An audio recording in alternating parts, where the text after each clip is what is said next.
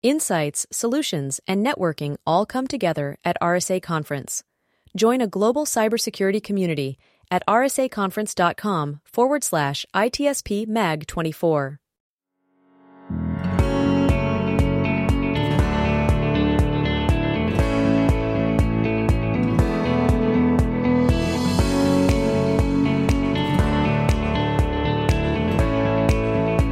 Welcome to the intersection of technology, cybersecurity, and society. Welcome to ITSP Magazine. Every company has a story to tell, from the small startup to the large enterprise, and everything in between.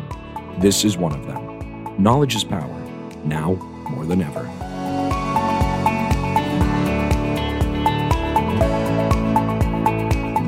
Boo. Who you gonna call? Who are you gonna call? Not me, that's for sure. No, you're gonna call the professionals. That's right. We're gonna call the professionals to deal with the ghosts that are lingering. 10 years of ghosts have been around, Marco. 10 years? I think there's Probably been longer. more than 10 years. 10 years is when some company that we're gonna name really soon started to create some reports. So if they decided to create a report 10 years ago, I'm pretty sure it's been a few years before than that this was already a pesky problem. Let's call it that. Pesky problem. Which is not ghosts, though. Not ghosts, no.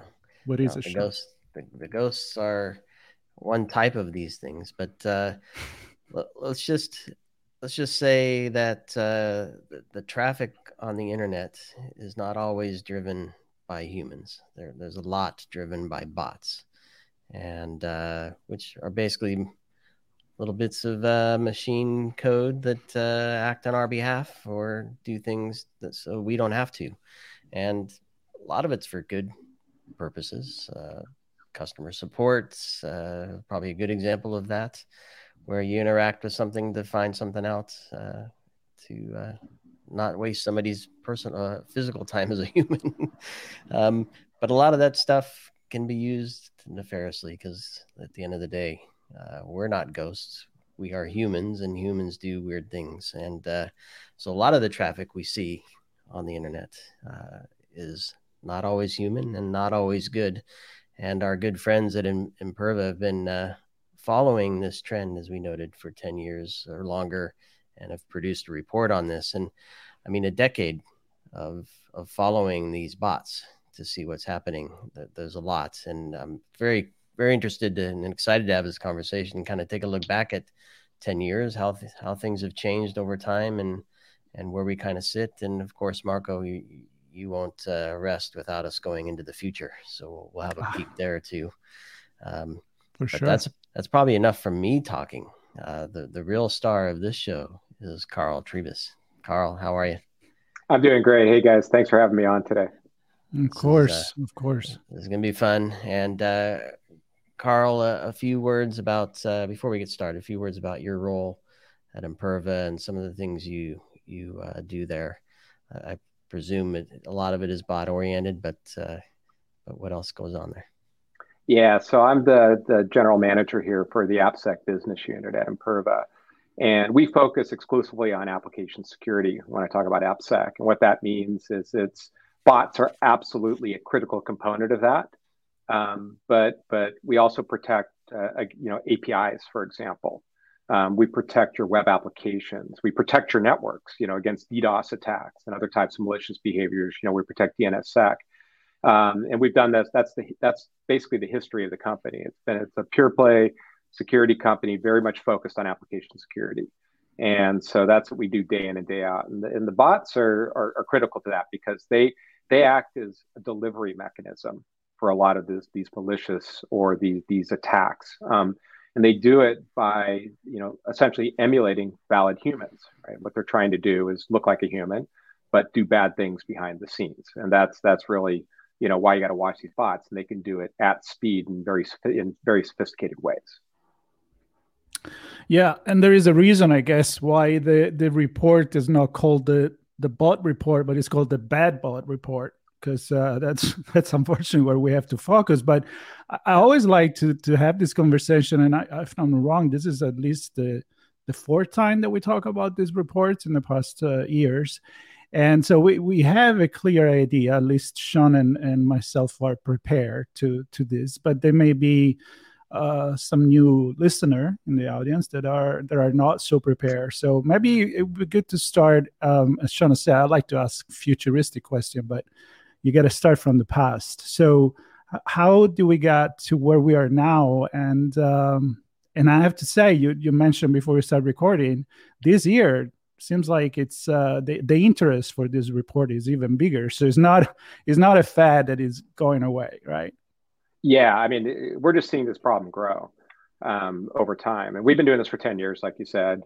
We get a really good response every year. A lot of, we provide a lot of interesting data. We try not to, we don't focus on, our product or anything like that. We're actually just producing what we see out there based upon our analytics and what we see both through we provide a big SaaS service. And so we see a lot of things in that. We have other mechanisms for going out and doing searching through our, for these different types of bots through our research team. And like we said, is that we just see it continue to grow. And this year in particular, I think it just seems to have hit a nerve, or maybe we hit kind of some critical point, because it is definitely a much bigger, in terms of the interest, the amount of feedback that we've seen on this report this year, and specifically has been a much bigger year than previous years, is the way I'd characterize it. And I'm guessing AI, that you're going to talk about that later. Absolutely. AI is on top of everybody's minds today, in various ways. And absolutely, that's, we actually leverage AI and other mechanisms, machine learning, have done it for years to help detect and do these things. But now, with basically like Hugging Face and Chat GPT and all that, they're democratizing, the access to AI, which means the barriers to entry to do sophisticated things quickly and easily is dropping rapidly, right? And so that's what you got to be aware of. It's because that will change the attack profiles and the types of attacks we see. So I expect next year's report to be very inclusive of a lot of new style of attacks based upon that. Yeah, when Marco and I can get our hands on AI and Chat GPT type stuff, we're in a world of trouble. But yeah. But on a serious note, let's look back, because and maybe connect it to kind of the history or some of the trends throughout the years in the report as well. What's changed from? Well, let's just focus on the business environment, infrastructure. I can point to a couple things to kind of give you an idea where I'm headed with this. The number of homegrown applications within an organization, how has that changed? With that, APIs, cloud, and I'll leave it to you to kind of paint the full picture here, but those are kind of some of the things that I'm thinking of. How have things shifted in 10 years that, here's the kicker, that have enabled bots to succeed and grow over time as well? Yeah, I mean, there's a lot of things that have happened. Yeah, and I think what you're pointing out a lot is the attack surface has changed significantly in the last 10 years, because in the past, especially enterprise, kind of the classic enterprise IT application was built fairly monolithic. You would have a team that would put together a stack, and it would run in its whole, on either servers within the data center, or it could be running like on a cloud server. But the application itself was this very monolithic app where the OS was built in, and everything kind of happened within this stack, and any modifications was in this stack. In the last 10 years, apps have become distributed. And what that means is these monoliths have been broken up. And they do that because, one, you want to have scalability. Two, you want to break it up to allow it to run in different types of infrastructure, flexibly. And so those are some of the big changes. The other changes with that as well has been how the applications are put together. Open source specifically, there's been an explosion in the use of open source in the last 10 years. Just go on to the various GitHub repositories out there, and the open source project du jour. And these things get leveraged in many different ways. So, for example, you could be building an app, you need a database, you may go to Amazon, leverage one of their databases, but maybe you're doing a self-managed version of Kafka and tying that in. So there's some open source you're having to manage, and you've opened up your attack surface because now you have something that's not being controlled by you, that there could be code defects and other kind of vulnerabilities that hackers can take advantage of. Good examples of that would be the log4shell vulnerability that came out, over about a year and a half ago in Java. And so Java applications that were unprotected or unpatched were susceptible to that. So with that landscape of changes, with the types of components that come together, how they're being distributed, and then on top of that, now becoming API driven, because not all automation is bad automation. In fact, there's many cases for good automation. Like business to business systems, inventory management. There's all sorts of applications where you want to be able to share and freely exchange data in an automated way, and APIs absolutely support that. But because they're open and developed by developers, and I'm a developer by trade, that a lot of times they're focused on how do they get the business logic in versus how do they protect the business logic. They're not security experts, and so all these things conspire to kind of create this landscape or this vulnerability landscape that just broadens that attack surface for these different bad bots, if you will. So we know that the battle of good versus evil is never ending, and we're not hoping to resolve cybersecurity issues problem in one conversation, or in 1,500 like we've done on ITSP Magazine. But we also know that this battle goes on, and so as you mentioned, a lot of different way that the bad guys have been working with the new technology. I'm also assuming that there are some advantage in using AI or other advanced technology, and we're fighting that battle in a different way than what we were doing maybe 10 years ago. So can you tell us a little bit about what has been the evolution on the good guys side? Yeah, I mean, it is an arms race, like you said. Being able to keep up with these different exploits or try to stay ahead of them. I would say that the pervasive feature of the last 10 years has been the sophistication of the bots and how they've increased. Back in 2014, we first started seeing, the use of kind of mobile browsers and things like that to emulate, users. And then what we saw then the following year was this explosion, like an 11% increase in sophistication. So they're now using these kind of mobile browsers, and then they're coming in and being much more evasive. So they would start rotating IP addresses and things like that, or coming through different proxies, or they start emulating human behaviors. They can try to emulate how a mouse might move and things like that. And the whole idea there is to obfuscate the fact that they're automated bots, and that's continuing. That is the one feature that we see for sure. The sophistication just keeps going up. And what we see now is part of that is that sophistication is now they're trying to take it, and this is especially true of API security. So like last year, for example, 17% of attacks against APIs were what we call business logic attacks, and this is by bots. And what that meant is they go in and they surveil the application. They look at, basically the endpoints, or they go and look and see what are the parameters, and they try to inject information, see what comes back, and take advantage of that. And eventually they'd map out the entire application, find vulnerabilities, and they either do things like account takeover, inject malicious code, things like that.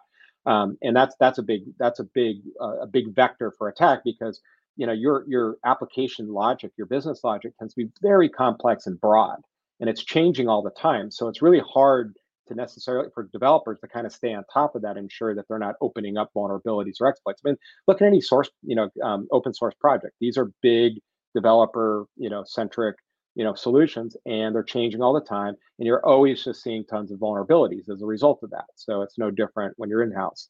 And just imagine now multiplying your problem by all this open source that you're leveraging in there, and then stitching it together with vulnerable APIs. So it creates that big attack surface. And so what that means now is you try to defend against these malicious users by saying, I'm going to do behavioral analysis. I'm going to watch and see what they're doing, and over time observe this, and then based on that, block that. Well, as AI, we're talking about this, as AI becomes more sophisticated and the use of it becomes more sophisticated, it's going to be much harder to detect a valid user from an invalid user, because they're just going to get much better at emulating human behaviors. Things like CAPTCHAs. Today CAPTCHA is kind of a way to slow down hackers, right? You go and throw the CAPTCHA up, and you assume a human can get at it. It is the only one that can solve that. Well, that's going to change. You already have CAPTCHA farms now. Those are going to kind of go away, because anybody using AI will be able to start to evade using behavioral mechanisms. And so what that means now is that you have to look at your toolkit differently. Here we do things like we do client-side injections. We actually look at the client, try to figure out, based on what it is, how it responds to specific messages or things we send down to it, its history, previously fingerprint, things like that. And that way it helps us, set some credibility, understand what it's doing.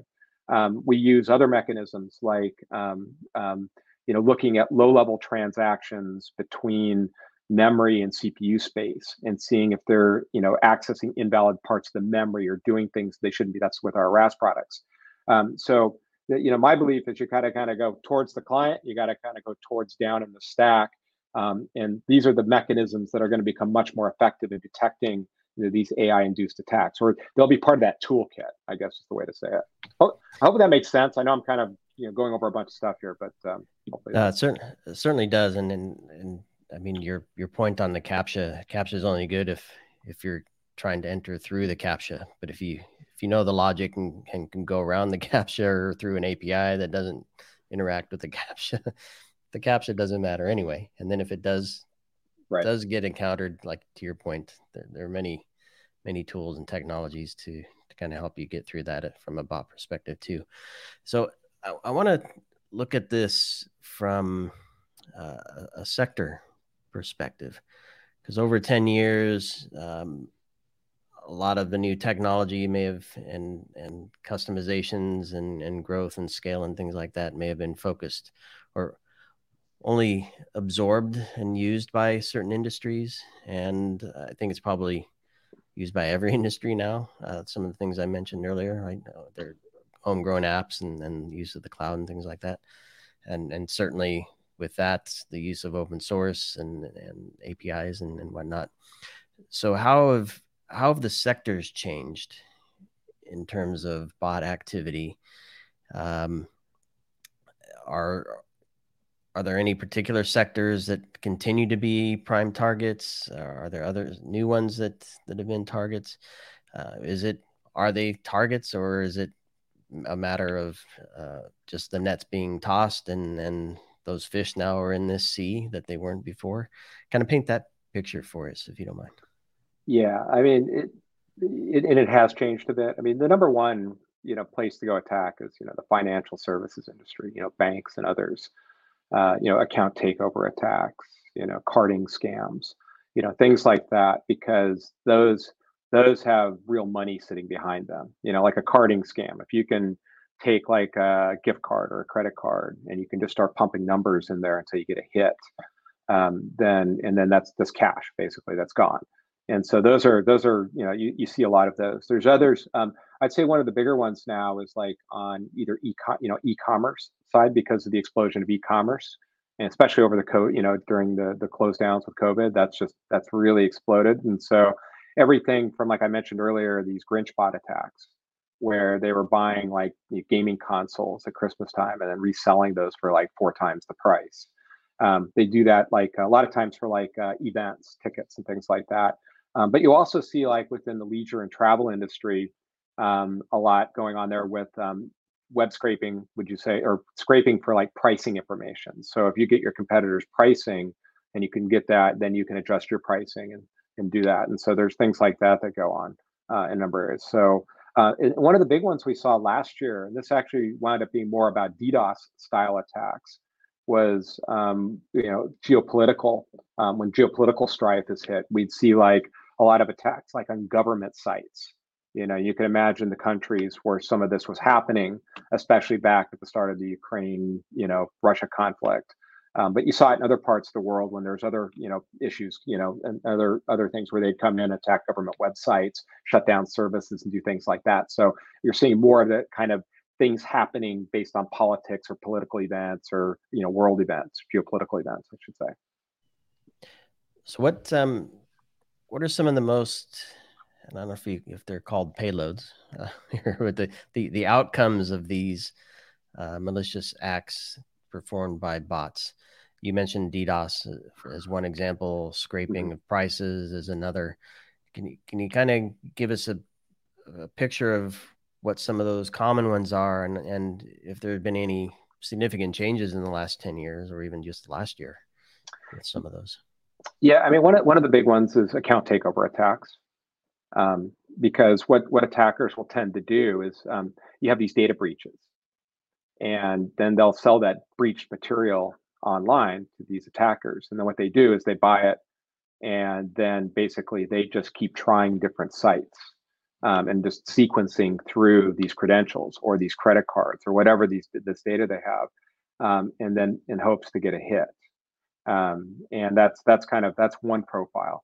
But to do that, obviously they have to use evasive technology, very evasive techniques, because trying a bunch of logins from one IP address, that's going to get caught right away. That's a basic thing you can set up on any Linux server. 3 strikes and you're out, right? So what they do is they rotate IP addresses, or they will rotate where they're coming from from different geos, because it's easy to block on geos. So I might say, oh, I'm going to block addresses from this country. Well, they can go through a proxy somewhere and do that. They can also then defeat challenges, because another technique is to say, okay, I think you might be an invalid user, so I'm going to present a challenge like a CAPTCHA, or they have to enter some other information. So I think those will become easier to defeat. But account takeovers is probably the most common one that we see out there.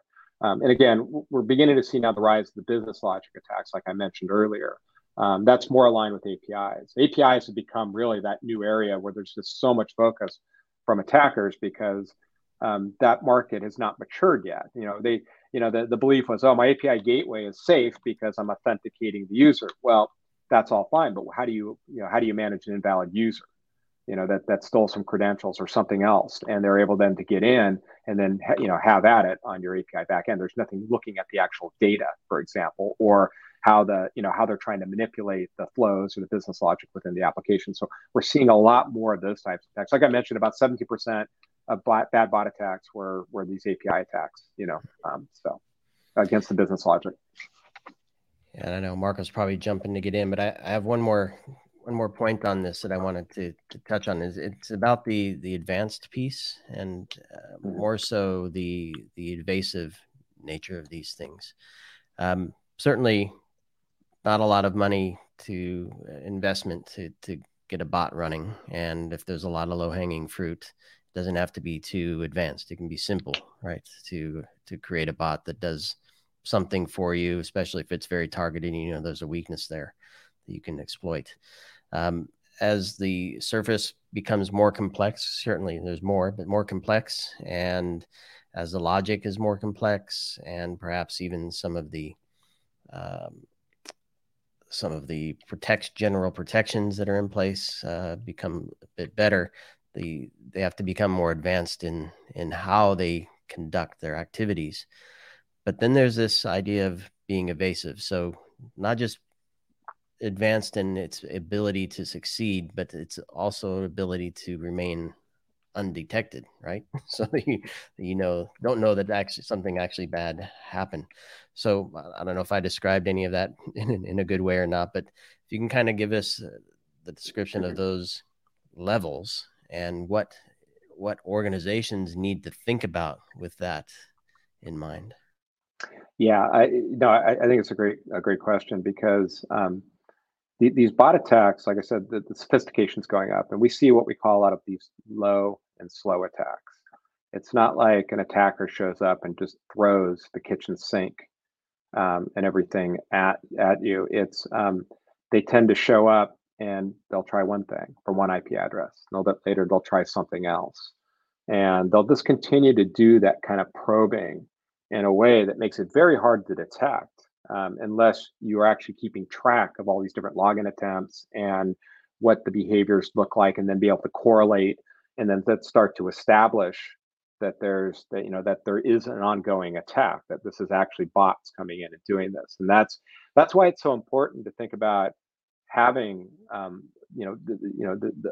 bot protection solution, because it's what's delivering the attacker's intent. It's what's delivering the bad things. And so if you can eliminate that surface, you've taken out a big chunk, or you even mitigate it. You've taken out a big chunk of that toolkit that they go after you with. Now, of course, the key is you got to allow the good bots in, because there, like I said earlier, there's plenty of good bots. So you have to look for solutions that are able to reject with high fidelity, the attackers and the bad guys, but present low false positives so that you're not blocking business. The big thing we always hear is, don't stop my business. You know what I mean? That's not security, right? That becomes a brick, and I can't deal with that. So you have to ensure that business continuity goes on, and that's key for this.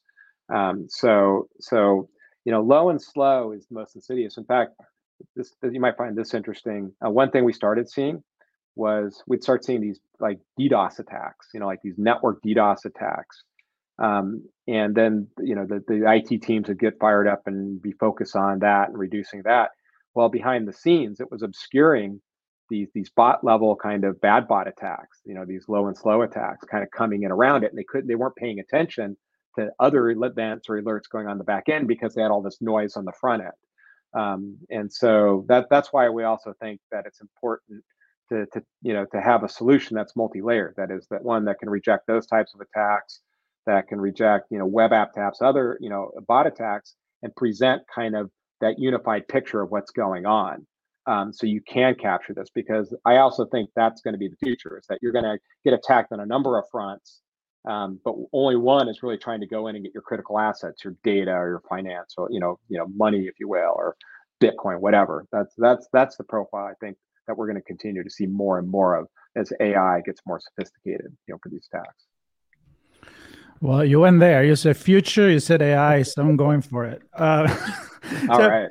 When you were talking about the detection part and how sophisticated they are, and you mentioned CAPTCHA and whatever, and I'm thinking, like, this is the same problem that we're having in detecting.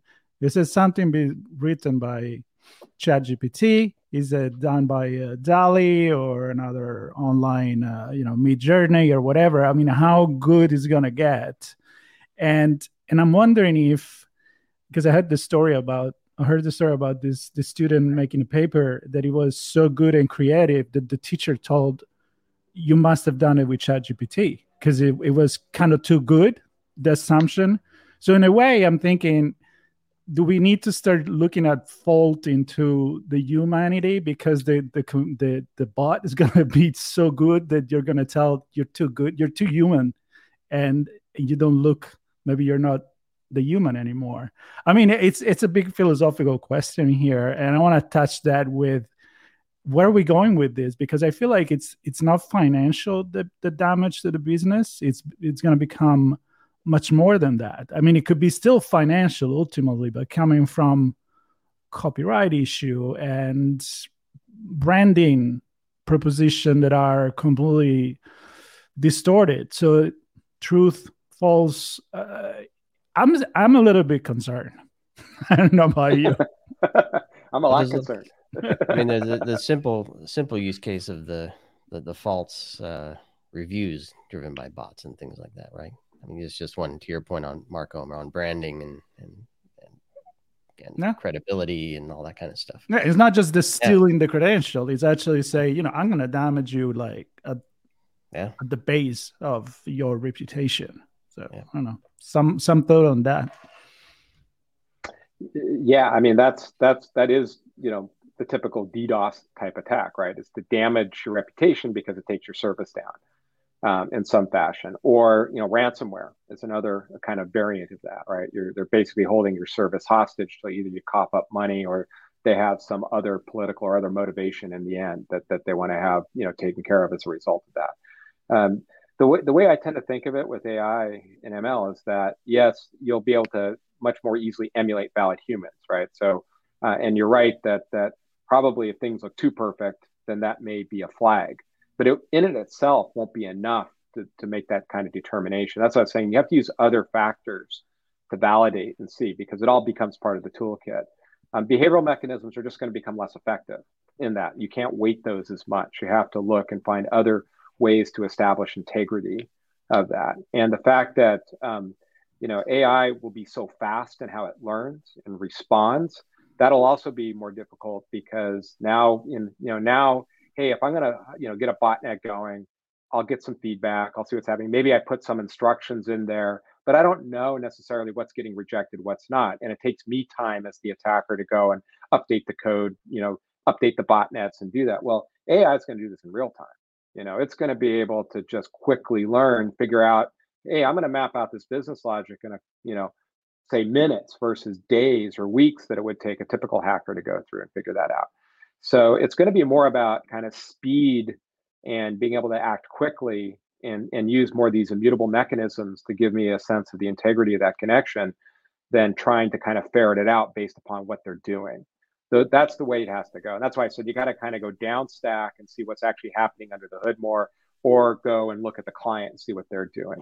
Identity will become another component of this as well, just making sure that there's high integrity in the but you're going to have to look in those 3 or 4 areas instead now where a lot of behavioral mechanisms are used, in different products. And so kind of with I can't help now, but look at the future to see where might we end up with this. But let's kind of look back 10 years to now as well, kind of the growth of automation and good versus bad. Where do we sit in terms of, how much human traffic to automated traffic was there early on 10 years ago compared to now, and how much is good versus bad early on compared to now? Because my sense is the automated is going to make it just the scale difficult to really get a handle on, and then the fact that there's so much bad, you're spending a lot of time finding bad that there might be something good there. To your point earlier, you're blocking a lot of bad but also blocking a lot of good. So I don't any insights onto some of that change over the last 10 years. Yeah, this year alone, just in 1 year, we went up over 5% in the amount of traffic that was automated to almost 50%. It's like 47.4%. So it just continues to climb.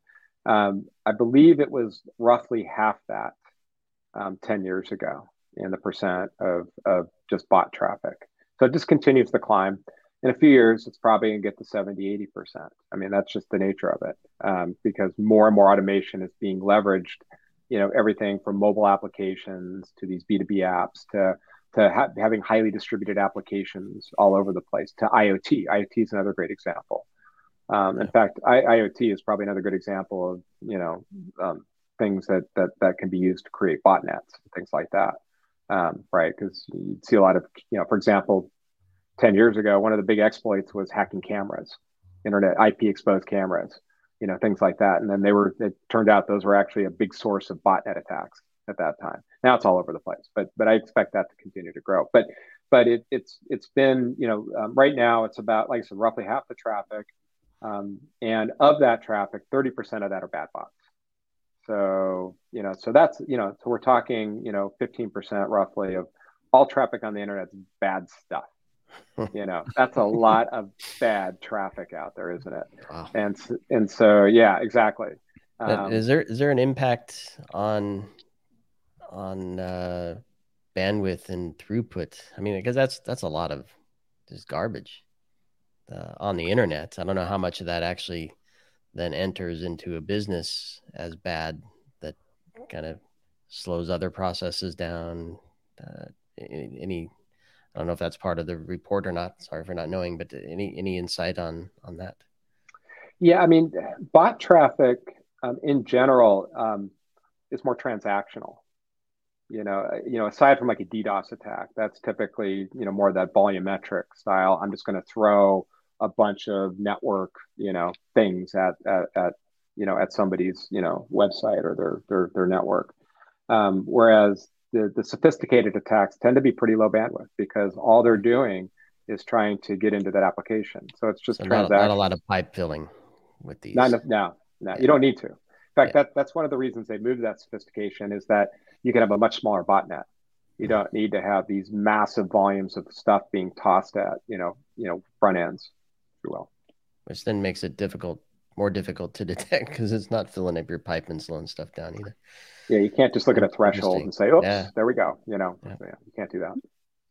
It's kind of like what you were saying is eventually, if there is the noise is the distraction, and then the real attack it's goes more undetected. So it's make me think about strategic war strategies here. Like make some smoke there, but then we do the attack on the other side. But it also makes me think maybe we start closing with this, the fact that there was the number about the advanced attack classified as advanced. And I remember one of the past year that we were doing the reports, we went through the whole classification of what's bad, what's worst, what's even worse, and so forth. And now it seems like the advanced one are the one that are prevalent. I was looking at 51%, more than the year before classified as advanced. And I cannot not think about this is due to, again, machine learning and AI, where everybody can just go and say, hey, write me a code for something really effective. So everybody could be potentially just become a bad guy. Yep, certainly. Yeah, we saw it double last year. Basically, it went from 25% of bad bots to over 51%. Yeah. So yeah, AI for sure is playing a role in that. Also, just the availability of the toolkits, the hacker toolkits out there, and those are become more freely available. And then also the fact that I think that the targets over APIs and is necessitated more of these sophisticated attacks. Plus, just the general, bot solutions, such as ours, has just gotten so much better in the last few years in terms of their ability to defend against these attacks. So they have to move up in order to get that, pay dirt, if you will. But yeah, and I expect this. I bet you next year the percentage will be 75% probably. That would be my guess right now. Just because I think everything has to move in that direction. It'll get a lot easier to do that. Yeah, and I was looking at the report. It looks like the top two countries are America and Australia, which shows me that, well, they're both English speaking. So I don't know what if you have any sense of what makes them targets. Is it that there's just a lot of innovation there, or that they are English speaking, and do the bots care about the spoken language of the people that it's targeting? Does that matter? No, I think it has to do probably with the openness, first of all. For example, U.S., open country, biggest economy in the world. So that shouldn't be a surprise. And we're probably the biggest online presence in the world, if you think about it, right? Every bank, Australia obviously is a bit smaller, but they also tend to be, at least my experience is they tend to be very forward-looking on adoption of internet technologies and all that. Some of our biggest customers for Imperva are down there, and they're definitely ahead of the curve. A very large bank we work with down there, and some others. And I've worked with many in my previous lives. So I think it's just more about online presence, sophistication, openness of the country. I don't think it matters. Languages or the cultures or things like that. It's more tech presence and the ability for hackers to find kind of a fertile ground to go after. I don't know if it's possible or not, but I mean, we've talked a bit about the impact it can have. We didn't talk specifically numbers of how much these things cost yet, but clearly there's a need to mitigate this stuff, right? And obviously you have customers, so they trust you to help mitigate this risk and protect their apps from these bots. Any stories you can share where organizations saw a large bot attack that could have taken them down or cost them a huge amount of money, or just simply overwhelmed their team to where they couldn't deal with other things, kind of the deal with the noise, and the business falls apart as you're doing that. Any stories you can share with us? Yeah, I mean, I can't talk about specific customers. There's a few. I mean, where we see some of the biggest, large scale attacks has been travel industry, like booking airline reservations and things like that. And that's actually a big vertical for us. But that's where we see some of the biggest kind of web scraping attacks. And I was kind of surprised to see the volume or the amount or the ingenuity of those attackers, to the point where if we're not protecting, they go into paralysis because they just get such a volume of traffic because everything's hitting their APIs. It actually gets expensive for them. They actually lose money because they're having to pay so much because, hey, API gateways charge usually by transaction, or there's other things. You're moving a lot of data around on the back ends. It actually costs them quite a bit of money not to have a solution there to reduce that traffic. So it's not always just the data and protecting the assets, but it was literally hundreds of thousands of dollars that they were spending, to deal with this additional volume of traffic that they didn't want to deal with. So that's one example of one that we've seen. There's others where basically it was a large company. It was funny. They're very happy with us. We're protecting one of their other sites, and then they came under attack on an unprotected site, and it was just raising hell with the system. And it was kind of funny because the CISO that ran it, he said that, without getting into specifics, they released a new product, and it was one of the biggest product offerings ever. And for them, they hadn't done it in years. And what normally had happened in the past, they're worried about web scrapers these these Grinch bot types getting on buying a bunch of this. And so they're very concerned about that. We're protecting that. And what happened was at the end of it, he said that we were so effective. He had something happen that had never happened before. He actually got complimented on how good the infrastructure handled this. And it was funny because then a few days later, then they came under attack to an unprotected site. They called us. We sat up in front of it. We took that down. But it was the first time actually, he said that he's ever been, they had somebody actually compliment him on something. So I thought, good. That's something to put in a check. Hey, security, we actually made a CISO happy. He got a compliment. That was a new one for me. Yeah, usually when people are happy, do not necessarily write reviews, right? But when they are pissed, that's when you get a lot of it. So a CISO that get compliments, that goes in the book. Yeah, sure. I figure they're going to be a customer for a while. So there you go. Well, you said the magic word for me, and that's infrastructure, and don't need to look 10 years back necessarily to talk about this. I'm more interested in the now. Because the problem has grown so much, and the sophistication and advancement of the bad technologies have flourished. How does I guess the company's infrastructures have changed dramatically as well. So how does Imperva now keep up with and fit into the modern environments that are multi-hybrid cloud with containers and Kubernetes and apps everywhere and open source and shared this and API'd that, and you get the picture. It's how does Imperva fit into an organization now where a team can actually manage it, and perhaps you help them with that as well to stay ahead of this? Yeah, I mean, the way we're focusing is that we want to protect apps regardless of where they're running, which means apps, and to do that means we have to be able to provide protections, whether they're public-facing apps, they're private apps, they're running their own infrastructure, they're running cloud infrastructure. It doesn't matter to us. We want to make sure that we can apply our protections in a lightweight, easy way to consume.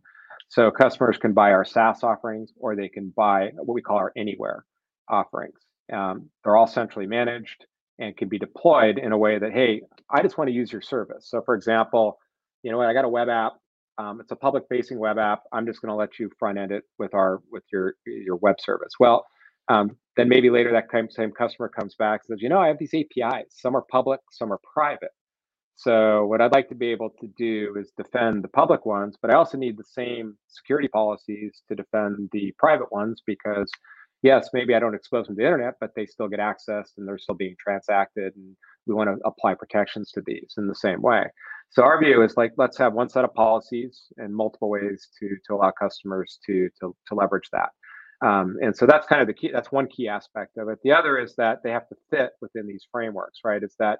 That is, if you're running like a cloud native off, basically, or if you're running an application that's built on a cloud native technology, let's say Kubernetes, to apply protections, you can't have some big heavyweight thing sitting in there. It actually has to operate seamlessly with that microservices environment. So it has to plug in nicely to that. And so that's the other aspect of it, is that it's lightweight and easy to fit with how these highly distributed apps, wherever they're going. And then finally, you have to have that intelligence to block these types of malicious behaviors. And so, we have a variety of mechanisms, everything from machine learning, but also we have a dedicated threat research team.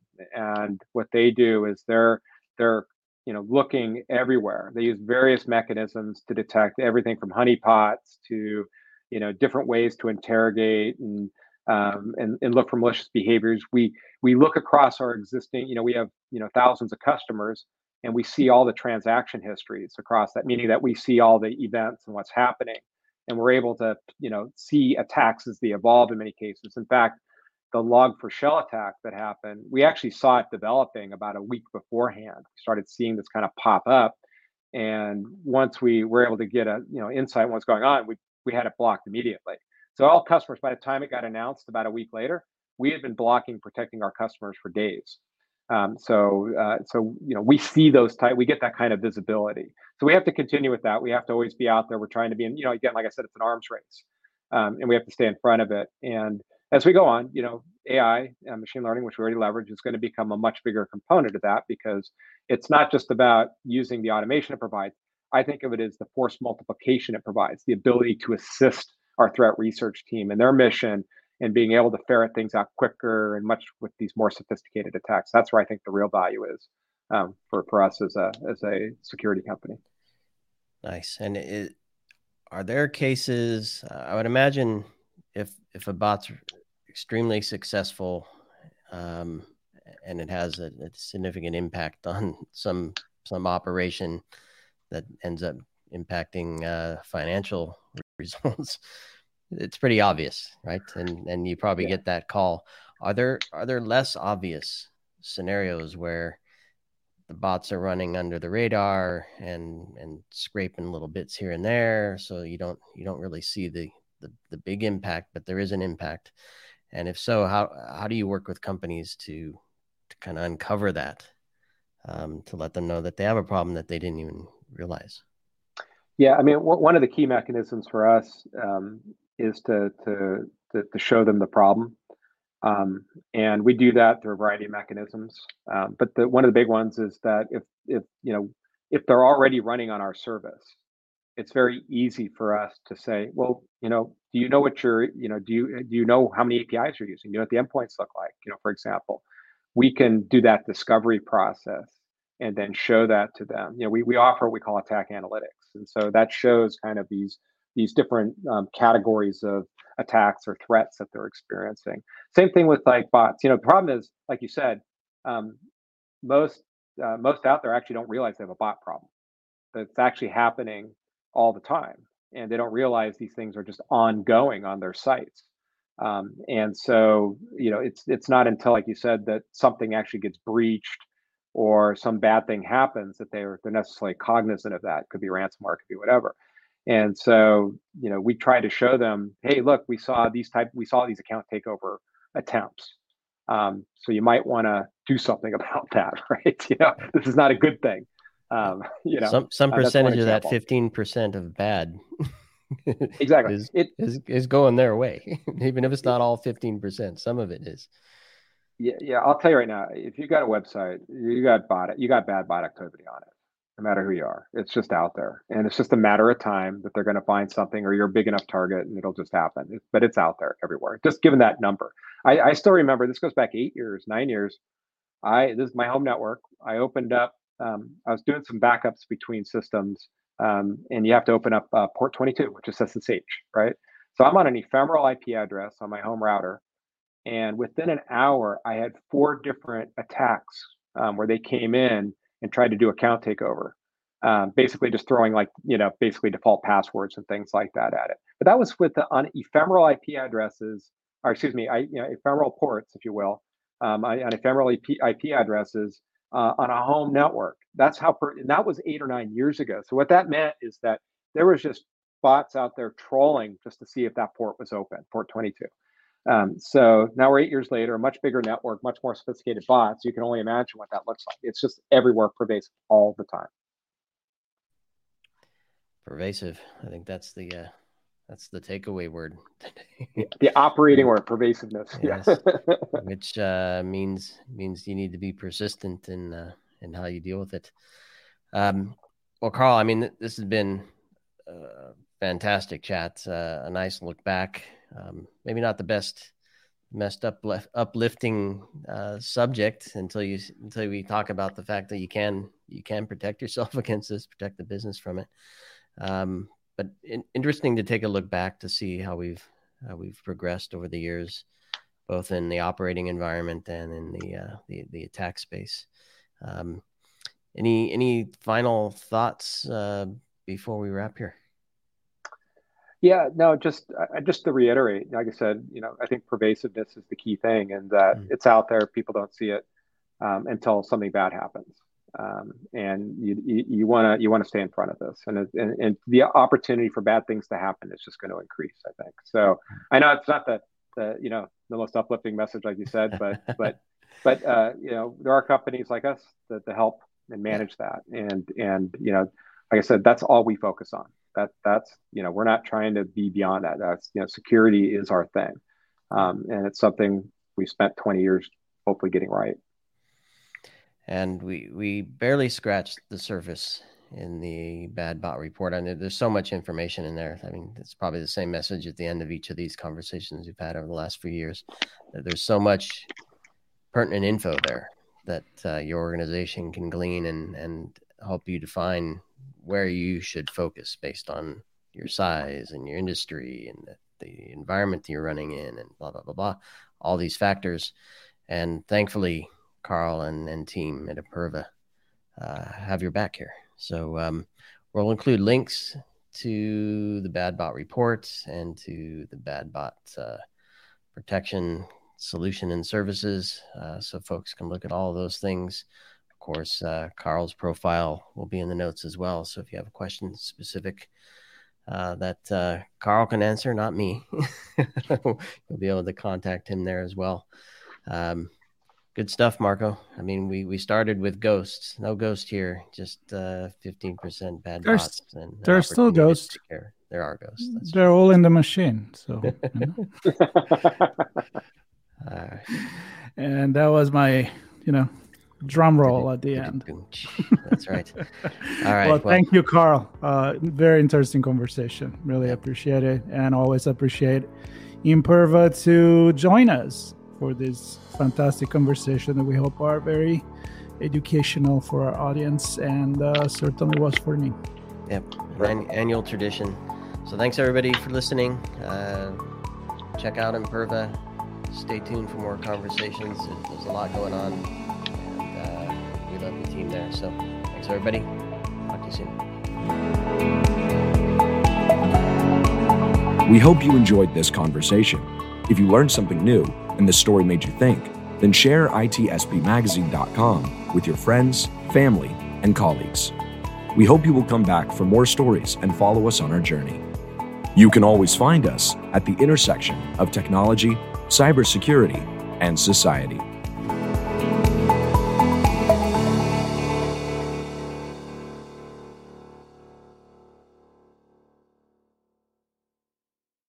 Insights, solutions, and networking all come together at RSA Conference.